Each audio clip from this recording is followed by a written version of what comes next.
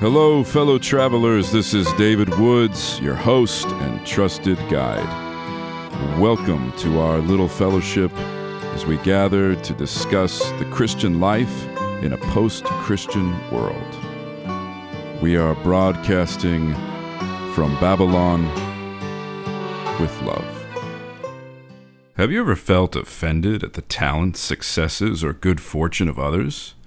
Have you ever felt selfish or unnecessary rivalry and competition? Have you felt pleasure at others' difficulties or distress? A general feeling of ill will? Reading false motives into others' behavior? Belittling others? False accusations? Backbiting? Slander? Initiation? Collection? Or retelling of gossip? That grammar broke down fast, Laura. Well, my friends, if you've been feeling any of these things, including fostering or organizing antagonism against others, scorn of another's abilities or failures, teasing or bullying, the ridicule of persons, institutions, or ideals, and prejudice against those we consider inferior, you may have felt envy. Wow, my friends, that did not work out how I planned, but nonetheless, it does tell you where we are headed. We're headed to that place, Laura, that we've all been once before, and maybe twice, and it's the land of envy. Envy. Now, we got to say, as we kick this thing off, Rebecca DeYoung, in Glittering Vices here, she puts envy at the front of all Number one. Yeah, of all her 7 deadly or her capital vices. Mm-hmm. You and I disagreed, or we at least started with vainglory instead of envy. So it's interesting to me that she locates it so early rather than sort of where we would sort of lean toward the prideish one, which is our vainglory move. And I think when people think of envy, there's sort of a caricature somewhere in the back of the mind that says envy is not quite the same as jealousy, I think. Right. But what is the distinction? It always seems to be muddled in people's understanding, or even in my understanding. What would the difference between envy and jealousy be? The difference... the difference that she talks about in envy and jealousy is really not that you just want what they have, but you want to surpass where they are. Like, I'm not just jealous of your home, but I want a better home than you. Like, there's kind of a personal element to it. You want the very thing that the rival has, or so I want that one, the one she has. Okay, the very thing. I see what you're saying. So it's almost more particular. I think so, and I think you can be. We use the term jealous really casually. I think, like, right. If you went to Italy next week, I would be really jealous, but I wouldn't be unhappy for you. Like, I want to go to Italy too, but I'm not mad that you're going to Italy. There it is. But envy is that your happiness makes me upset. That's right. Okay, so on 42, she says, the envious person resents another person's good gifts because they are superior to his or her own. It's not just that the other person is better. It is that by comparison, their superiority makes you feel your own lack or your own inferiority more acutely. So it snaps back. So I think jealousy, anytime you scroll through anywhere at any time, you're like, oh man, oh my gosh, I think we probably feel that all the time, and we make sure it doesn't like master us and things like this. But I think we always sort of like long for good things that we don't have or haven't experienced or aren't experiencing now. That sort of is a knee-jerk reaction probably to anything good, or that we would desire it for a moment and then realize, oh man, I wish I did have that. But envy is this thing where you feel inferior by comparison, right? So you don't just feel like, okay, I won that thing, but you feel like I don't have that thing. That negative is a much stronger part of what envy seems to be. Now, before we started chatting here, you mentioned she gives a couple big illustrations, but they're both fictional. What is that? Like, is Yeah, they're so dramatic. And they're extreme. Yeah. I've never seen Amadeus, though I was telling David I need to because it's referenced in everything. Everybody's always talking about Amadeus. Sermon, Amadeus. But I guess because it is the perfect example of jealousy and of sort of the poison of envy, Right. and yeah, and it's kind of some narcissism. But I wouldn't know. I haven't seen it. I just know it looks pretty elaborate. And then she references The Incredibles, which I also thought was a helpful reference. But again, in both of those cases, they're like people who want to murder someone else, basically. And so I was trying in my head to think of some lower level examples. So that list you read at the beginning is helpful for that, right?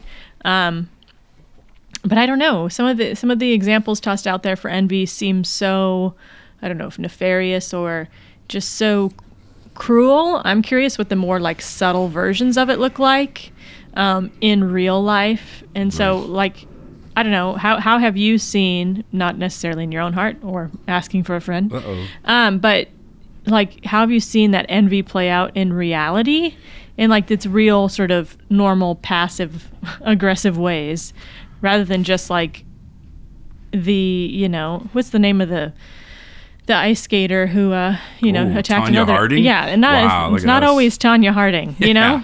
Why? Oh man, I'll never forget that. Okay, so that list: feeling offended at the talents, successes, or good fortune of others. Feeling offended. Yeah. Okay, so in part because envy is described in some of these ways, I've always felt like I don't really have like a bunch of contact with this. Like I don't think at first blush that I'm like offended by people like doing well. Right. But as you sort of probe or as you think a little bit further about that, and you do think about, okay, there is a low level sort of disturbing default somewhere in our settings that does enjoy seeing things fall apart for celebrities. Well, yeah, I was going to say, I Right? think as much as I know of you and myself, I think our probably the most common way it would come out in us would be some Schadenfreude. Schadenfreude. With Yeah. So, but just, or even, I think that, so yeah, I was trying to think through how that is envy, because I was listening to a Tim Keller sermon to prepare for this talk, and he sort of said envy is kind of the one that people least report or think that's not my problem. Okay. And then he was saying, but you can tell where it might be cropping up by the people who bother you or annoy you or frustrate you, or Okay, I like when that. and he was saying you need to pause and see, is this because of some version of envy that you are annoyed? And I thought, okay, that's a helpful metric, because I don't consider myself a very competitive person. I don't know if you do, David. But yeah, I guess I used to be quite a bit more, maybe. But I guess, and also in our career, there's not really like a ladder. That's true. That's true. So yeah, these lists were helpful. The real life examples were helpful, and sort of the getting to some of the really fine tuned postures of the heart. Okay. Retelling of gossip. Yeah. Right? Like, Yeah. I can think of moments in which maybe someone's talking about someone and I'm like, what are you doing? Like, what? Like, who cares? Like, what are we doing this for? Yeah. And I can think of other times it's like, oh, really? Like, there is an interesting thing, but you do have to, like, do that pause thing that Keller's talking about. You almost have to, like, take a second and, like, wait a minute. Which gossip am I more interested in? Yeah. Like, and what is that related to? Who is it related to? Because there's many people who just be like, oh, come on, guys. And you feel, like, all pious. You're like, now, guys, come on, Let's not talk about Let's them. not do it. But then there's other where you would almost instigate it. Like, well, did you hear? Did you? Right. Sure? And so there are people who maybe deeper down, you do have a sense, as she starts to elaborate more, that sense of rivalry, or what I really thought was helpful was that you don't envy someone who is completely unlike you. You don't envy someone who is doing something you don't do. I don't envy musicians, okay? I'm not a musician. I appreciate musicians. So when I think of envy, I'm like, I don't really envy people. I'm like happy for this person's random success. I'm happy for that person's right? I feel like I'm all magnanimous. There's enough to go around. Yeah, come on. But, Laura, like, young, like, pastor or preacher comes walking by, and I'm like, who's that guy? what's going on over here? Hey, what has he done? Where during did he this? go to seminary? Yeah. What faulty vision of Christianity can I clarify with him? Like, there is a weird thing when it gets really close to the thing you do. Yeah. and the thing that you are, the thing that you are really interested in, and that you invest a lot of yourself in, maybe see yourself as, all of a sudden that is, okay, now we're in a territory. So it may not be 98% of all people I come into contact with, but there is this like really narrow slice of people who do virtually the same kind of work that I do. Especially if it's creative work, right? Especially if it's not just sort of mechanistic, serve your time, bust the tables, do whatever you got to do. When it comes to something that you think like, no, I'm like sort of investing my unique personality or gifts or self in, and they're doing something very similar in a context that I recognize, and somehow I'm very interested, and then maybe disturbingly kind of okay in my heart if they don't do a great job when they do the thing I do. Right. Oof. Yeah, when somebody's been hyped, talked big talk, and then you read their book or listen to their thing, and you're like, ooh, actually, I wouldn't have said it that way. Interesting. Yeah. I was thinking through this quote on page 51. Maybe this is jumping the gun a little bit, but jump. She says, when rivals outshine the envious, it is not over something negligible or trivial. Rather, their rival's success threatens the best part of themselves. Yeah, that's it. The part they take pride in, something on which their self-affirmation depends. Those who envy acknowledge and internally chafe at their judgment that they are worth less because someone else is better. Woo! Yeah.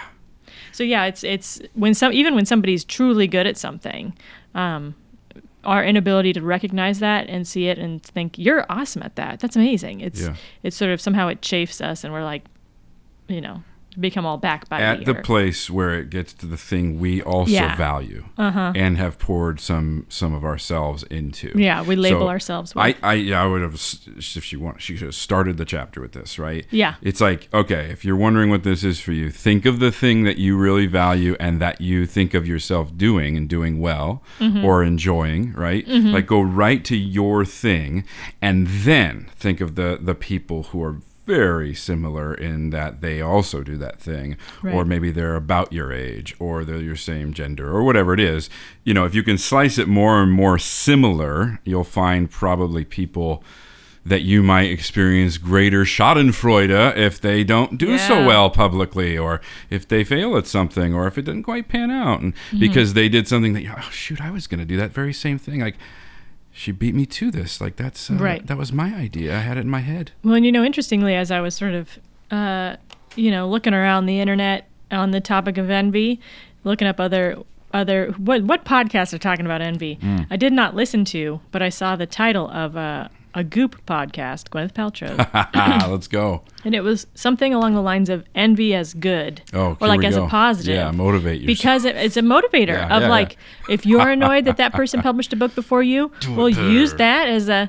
And I thought, well, that's Girl, wash your face. Oh, man. Isn't that whole thing? I don't know. I didn't read it. Oh, shoot. It's a whole empire. There's a few of them. And then there was a bunch of backlash. Yeah. But I think it was in part motivated by hey, get your stuff together. If you're looking over there at someone doing better, then that means you got to step up your game. Make it happen. Make it happen.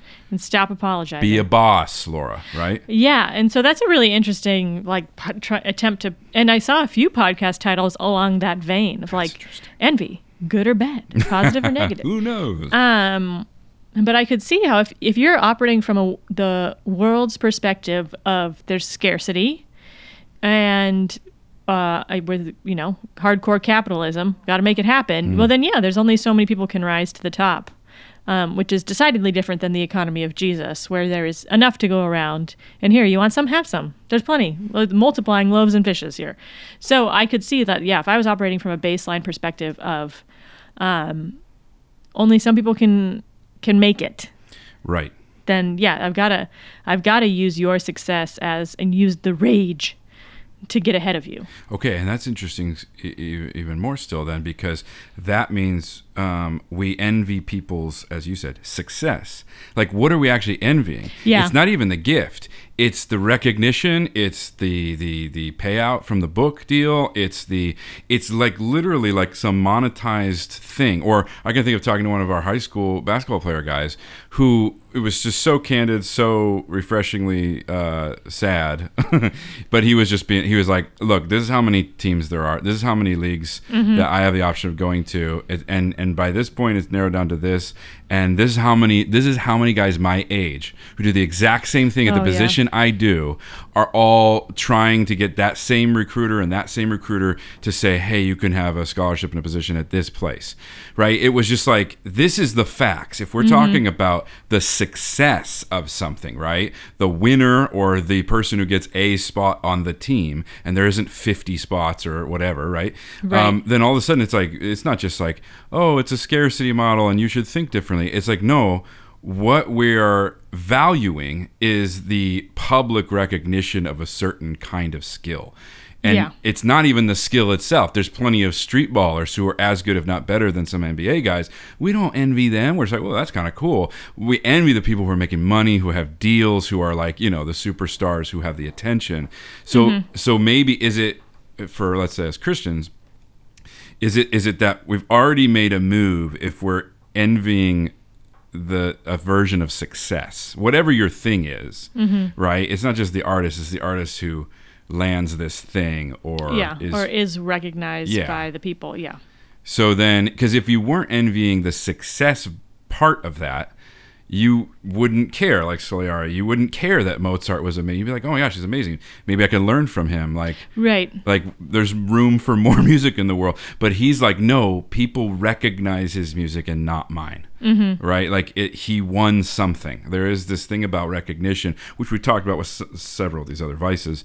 But that even cuts it a little finer, right? To think that envy is rooted in some kind of scarcity/success version of someone's talent or skill or something like that. Now, if you were to say now you said this about yourself or ourselves as far as career, because I think this is related. We work at a high school. Yeah. All right. And that's what we do. And there isn't like, I don't know, there isn't like, I guess there's like D1 high school, but you know what I mean? Like there isn't like most people's jobs you can continually move up. Well, and like people promote. People win Teacher of the Year, but you don't know their names. You don't know their national names. Level Teacher nobody of the Year. Cares. Yeah. Meets the president, but nobody knows. Nobody cares. Yeah. So. What is our success as a high school teacher that we would even envy? That's interesting, right? Yeah. Let's be. Students still liking you 10 years later. Oh man. Yeah. Okay. Or how about this? Students actively in the moment liking another teacher more. Oh. Okay. Now I'm stepping into the right Rev's, pristine, thoughtful, monkish, contemplative, sacred space shoes, teaching his class, and his reputation is absurd on campus in the sense that, like, whether I talk to a student who is not a good student, like someone who's like, I don't know why I'm here, or I talk to students like, I want to do this very same thing for the rest of my life. I love being a student. Literally within last week, 2 of those students, one on the high end of like, superstar academic, and one on the, I don't think I'm going to college.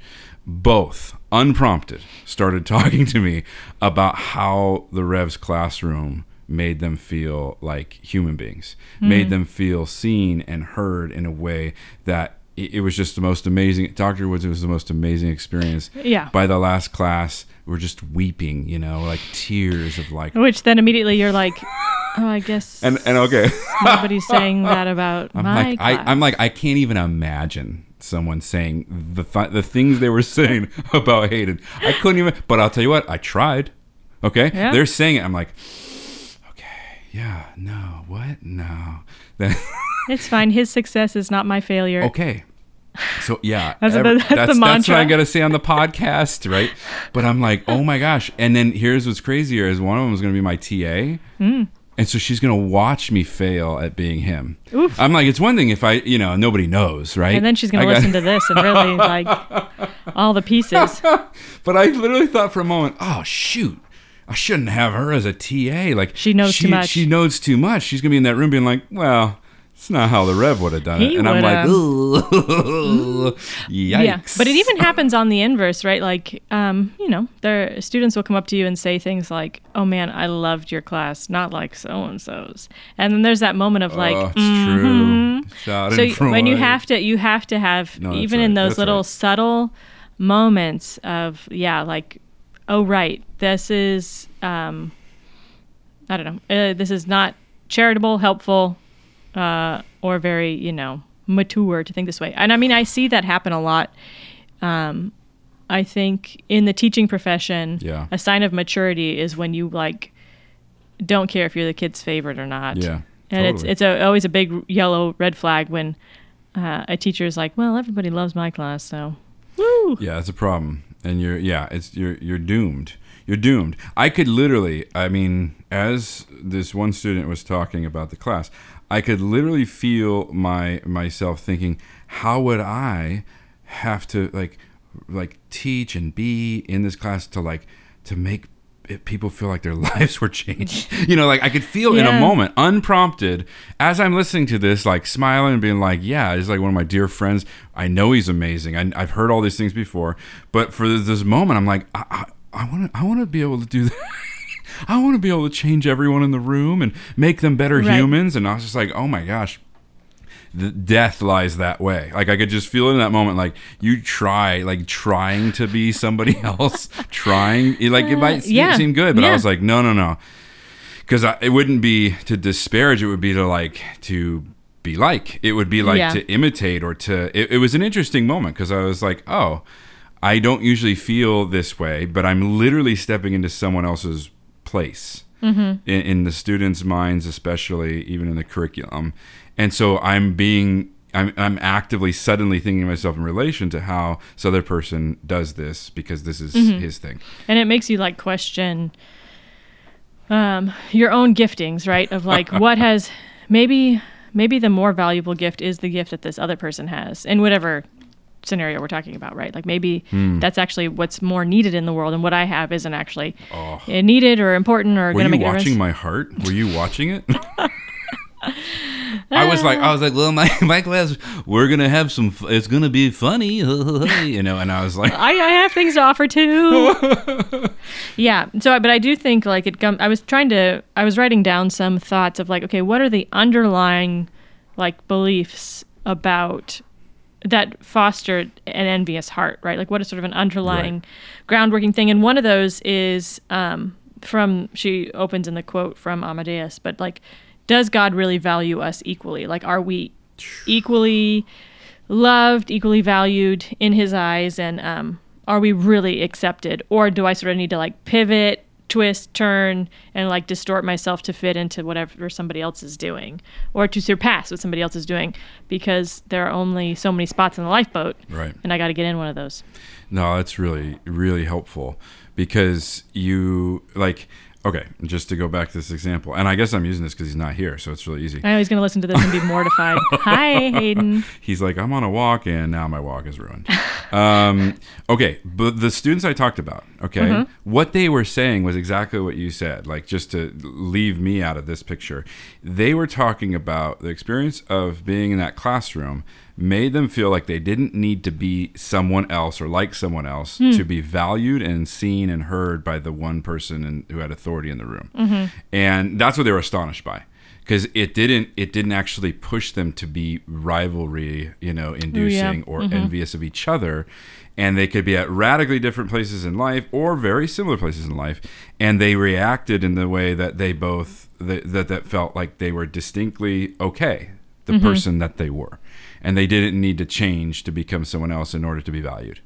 Like almost verbatim what they said, unprompted, Laura, out of teenager faces. Okay, it was incredible. So that unique experience they had, I think, is something that most people, I don't know if they never experienced that, but most people, including adults, the more adults we get, people are not that settled in who they are in the Lord. Like we'll say. And I've said this so many times as a pastor or preacher, your identity is hidden in Christ. Yeah. You are his, right? And yet, like, you're also you, right? Like you are this person with these skills, gifts, like whatever, silly idiosyncrasies, whatever you have. But thinking of like just adults, not even just teenagers who are just becoming and figuring things out, to be an adult who is genuinely like comfortable in their own skin, not as an excuse for not growing spiritually or whatever, but like genuinely like, this is who I am, and this is who the Lord's working with, and this is the person that I am in the Lord, and this is okay, and I don't need to do something else except continue to trust the Lord, but I don't need to look to my left or my right to figure out if I'm being enough. Right. Like that feeling, I think, as you said before, it's like our whole economy, our whole culture is built on the opposite of that. Yeah. Right? Like it has to push you to achieve and to accomplish things that you haven't achieved yet. Yeah, and I was listening even in Keller's sermon on envy. He was talking about like envy is a marketing strategy. Like there are literally people whose jobs is to try to make you envious. Yeah. And so to say that we never deal with it, or it doesn't really, like people use it, abuse it. They try to get that to motivate us to do whatever the X, Y, or Z, to buy some, self-improvement course or Goop. a product or Goop. Yeah. Envy's Making you feel bad about something you're doing, so you will do something else that they would get paid for. On page 52, Dr. DeYoung says, even when the envier achieves her goal, she still does not have what she really desires or needs, namely a secure, non-contingent, unconditional sense of her own worth. Could you read that again? Yeah. Even when the envier achieves her goal, she still does not have what she really desires or needs, namely a secure, non-contingent, unconditional sense of her own worth. Continuing on, some secular philosophers declare envy to be naturally human and incurable, and recommend trying to channel envy's discontent into self-improving strategies. What they do not see, however, is that the cure for envy requires getting out of the comparative game of engineering self-worth altogether. Man, there it is. That's excellent. I think of like in Dante's Purgatorio, the envious have their eyes sewn shut. Ooh. Because they have not looked upon others as bearing the image of God. They have looked upon them only as what they mean about me. Yeah. And so their ability to look upon others is taken from them as a part of their purging their sin. Yeah, that's envy is so isolating. It's so, because you cannot interact with another person without you feeling worse about yourself. And so, envy is like, a real curse if it enters into a community, because, relationships just can't be authentic and genuine and, mutual. And so you're just sort of doomed to seeing everybody as like a competition or a threat. Yeah. What are the remedies then? So we're talking, I think, as you said, the cultural narrative maybe there is no remedy. This is just what it means to be human. I think of even like Girard's like mimetic rivalry, like it's just a way of understanding how society ends up being, and it is like a key to all human behavior on some level. But the culture then's like, okay, we can't get rid of it, Laura, so we're just going to use it to motivate us to write that book or whatever. But that's obviously not the Christian response. The Christian response is the sentence or whatever that you just read about self-worth, about that being grounded, being something that is settled or suspended or right? Like what's interesting about Purgatorio is for them to get through envy, the ability of the others, seeing others is taken away from them. Yeah. It's not like, okay, now look at that other person, but wait, as you're looking at them, like it's almost like you need to go somewhere else first, right? For us, like there has to be something in the Lord that you have to go to instead, Because I think people will, oh man, in really weird ways, maybe surround themselves with people that they don't envy, right? Or that they are like feeling superior to. Yeah, the big fish. Yeah. Yeah, like people will find ways in the weird subtleties of the heart of like addressing this in other ways, right? Of not wanting to feel that way. So angling like social groups or angling even jobs. I've seen people step out of jobs because they clearly they saw more space over here and there was too much rivalry there. And instead of competing or whatever, they actually just a little bit easier path here to do something and not as many other people are doing. Like we'll do other things to cope with it. But how do we actually handle this well or begin to address this? If we can identify the places, even the people in our hearts that we do not actively think, I don't know, can celebrate with or whatever the check is there. How do we practically go about like bringing that to the Lord? Like, is it just narrating it, describing? Okay. I think there is an element of like sort of you have to diagnose it a little bit or have people, in your life help you diagnose it. I think it sort of starts with a fundamental understanding that I'm not seeing God as in control, or I'm seeing him as maybe holding a grudge against me or not giving me as much talent as other people. Like it's at the heart level, it's a belief that God's not actually looking out for you, or he's not actually fair or kind, right, or generous, right? And so I think understanding that as like, oh, that's my heart posture. Talking a lot about him today, but in a classic Keller sermon, whose name I can't remember because it was many years ago, he talks about do you view God as a landlord or a father? Nice. Because if God is your landlord, you're going to be annoyed when the sink is leaking or whatever. And you're going to be like, I paid for this. Like, this is unacceptable. You need to fix this. But if God's your father, you don't really see those issues in the same light. Like, you're not sort of indignant. Right. How could this happen to me? And so I think I was reflecting on that sort of parallel of how are you viewing God? Like if somebody else is successful and you get angry, you're saying that like God isn't actually looking out for you. God doesn't actually, going to take care of you, or he's given these gifts to someone who doesn't deserve them the way that you do. Right. And you've put all this work in. Or what have I done that's wrong? Yeah. Why is he rewarding them and not me? We've done the same amount of work, but look at their success and look Karma. where I'm at. Yeah.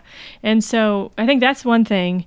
But then I do think it has to be lived out in practice. So she talks about in the chapter, investing ourselves deliberately and deeply in activities with shared or common goods. Like she talks about investing in beautiful piece of art, hiking to find a breathtaking view, things that are non-competitive, right?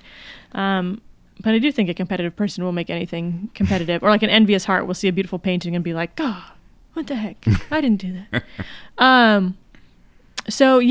I'm pondering that as well. I do think there needs to be some sort of, depending on how your envy comes about, some sort of technological fasting, probably a closing of the eyes in some sense, and investing in things just for the enjoyment of them and not necessarily for them getting you ahead or hustling or whatever. Yeah. Well, we talked about on a previous episode, the interconnectedness, right? Yeah. Because if you can't deal with the envy thing, maybe if you're not dealing with vainglory, right? Like if you still like need people to see you a certain way, you're always going to be jealous or envious of the person who is seen that way, right? That there are these little sort of tendrils to a couple other key things. But it is interesting, like, even the practical recommendation of like, a tech fast or something,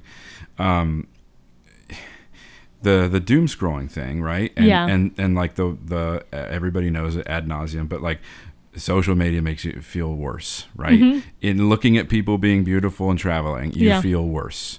So like if that's true, so first, like, don't feed that, because you end up just secretly hoping all these kids you went to high school with don't do very well. Right. Right? Like you end up in really weird spaces, especially if you had like, I don't know, like people will like stalk exes and like, oh, you know, Yeah. oh no, like if they're successful or they look happy, Yeah. like people get pretty wild about it, right? So maybe it's like first, like we can't trust ourselves. If we're not able to look at people and celebrate with those who celebrate and lament with those who lament, then we probably should take that away and kind of be quieter, right? But I think reckoning with the Lord and accepting from Him, as you say, as a father instead of a landlord, accepting from Him who you are and who you aren't. I think that's like, because especially when you're young, when you have all these ambitions and you're told, encouraged, or you hope, like there's no limit to what you could be, right? As you get to my age, there is, right? Like you're I mean, happily settling into a form of life that is no longer like paralyzingly open as to what if. Oh man. Right? Like our students are like, what if? And I'm like, oh, you poor Being child. in your 20s was so exhausting. Yes. I was exhausted. That's the quintessence of what if. Oof, Because it's in your hands now. If you're in your early 20s and you're exhausted by your options, it gets better. I suppose if you make commitments and you sort of dig deep, that sort of gnawing feeling goes away. Okay, yeah. You need to fill your life with good things. Yeah, good commitments. That are not just... everything is organized around the achievement of goals or right, of advancing my whatever.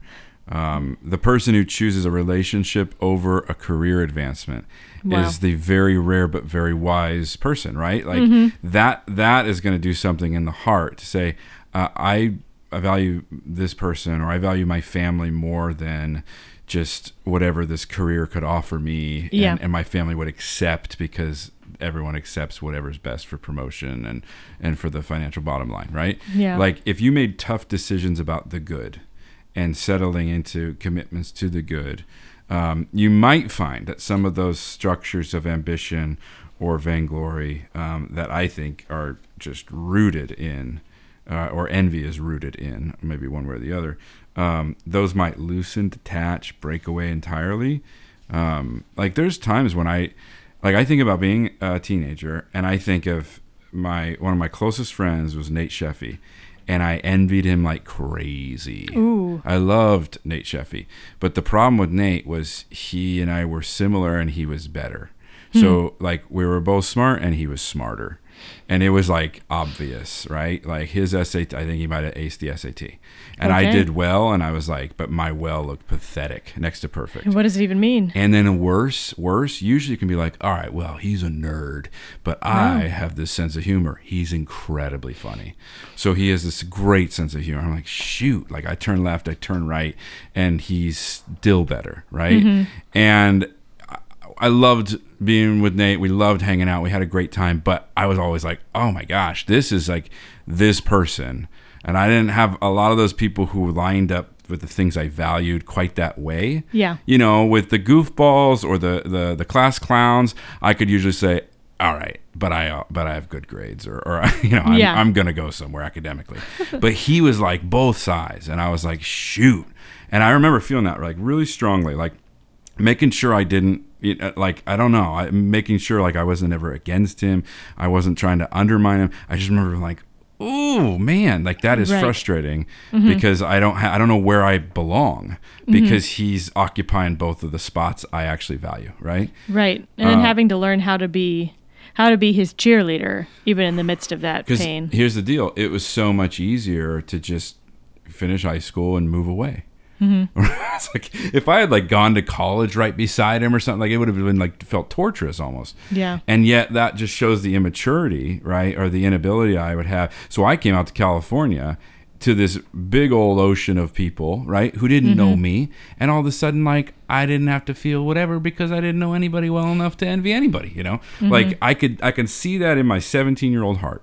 Okay, now so many years later, like by the mercies of God, I'm not as interested in being the things I was interested in being at Yeah. 17. I'm not like people need to notice this or see this. I'm like, I got 3 children. Like that's Right. what I'm interested in them. You know, I have this incredible wife. I have this sweet little church. Like I'm interested in that. I like hanging out with you and the people we work with or outside of work. I'm interested in that. But like those things aren't like, Yeah. you know, like they don't stir anything. Well, yeah, and I think we're in an age or a part of our lives. It's about like I guess the word would be caretaking or caretaking the things we have. We're not like trying to build something anymore so Yeah. much. I mean, in a healthy way, not in a like we're resigned to where we are, but in like we have sweet things around us, and we need to just make sure they're doing well. Yeah. And that has reached a higher priority, at least in my heart, than like trying to be somebody. Right. Make a name for myself. Build something new sounds a little exhausting.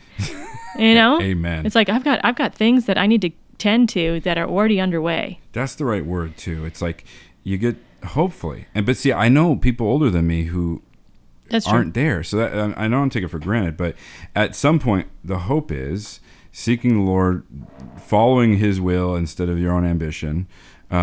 You end up with like a plot of land. Yeah. You end up with like you got your people, like you end up with your place. You end up you end up with thing, and then it's like cultivate that, like tend this, right? Build this up. We talked about like people like Elmar's gifts, like draw people into this space, like build more community here, right? But that's someone who's already sort of say, oh, I have like this plot of land, or these gifts, or this skill, or this location, or this position.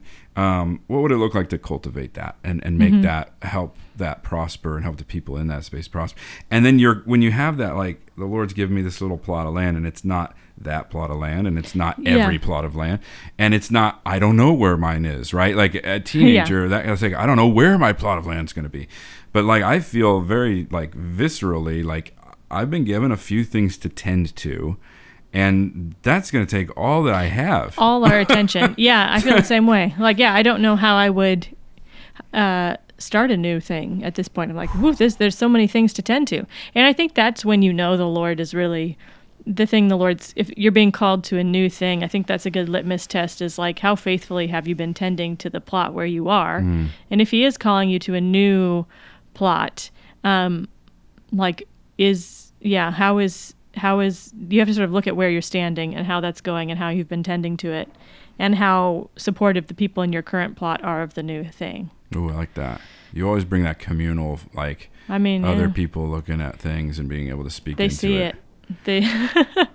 I love that though, because it implies you have, cultivated, or the Lord has helped you cultivate people who actually know you, right? And then if it's somebody who's, somebody in your little plot of land is like, hey, so just so you know, every 3 years you start doing this and looking, you're like, ooh, yeah, you're right. Yeah, because those are the profound friendships I have of the people who have like noticed habits or patterns or have asked enough questions that by the time, if I've got a new idea or a new spark, like their wholehearted support or their questions like mean a lot. I love that. Also, that check that you mentioned, sort of like the talents, right? Were you faithful with the little things? Ooh, yeah. Like if you are hoping for more, if you're hoping for some achievement or some other thing, and the Lord would ask you, have you been faithful with this little thing? Because like I could say, oh, well, I don't have a plot of land, we're renters, but someday, when we grow up, we'll have our own land or whatever. But it's like, have you been faithful with the apartment? Right? Like, well, we need a house, have you been faithful with these relationships? Or can you not see healthy, in a healthy way, the people near you, especially those that do what you do and do it well, right? Like, have you been faithful? Like, why would the Lord want to move you along or to move you up, whatever that possibly could mean in the kingdom, if you haven't been faithful with the little that you had to begin with, right?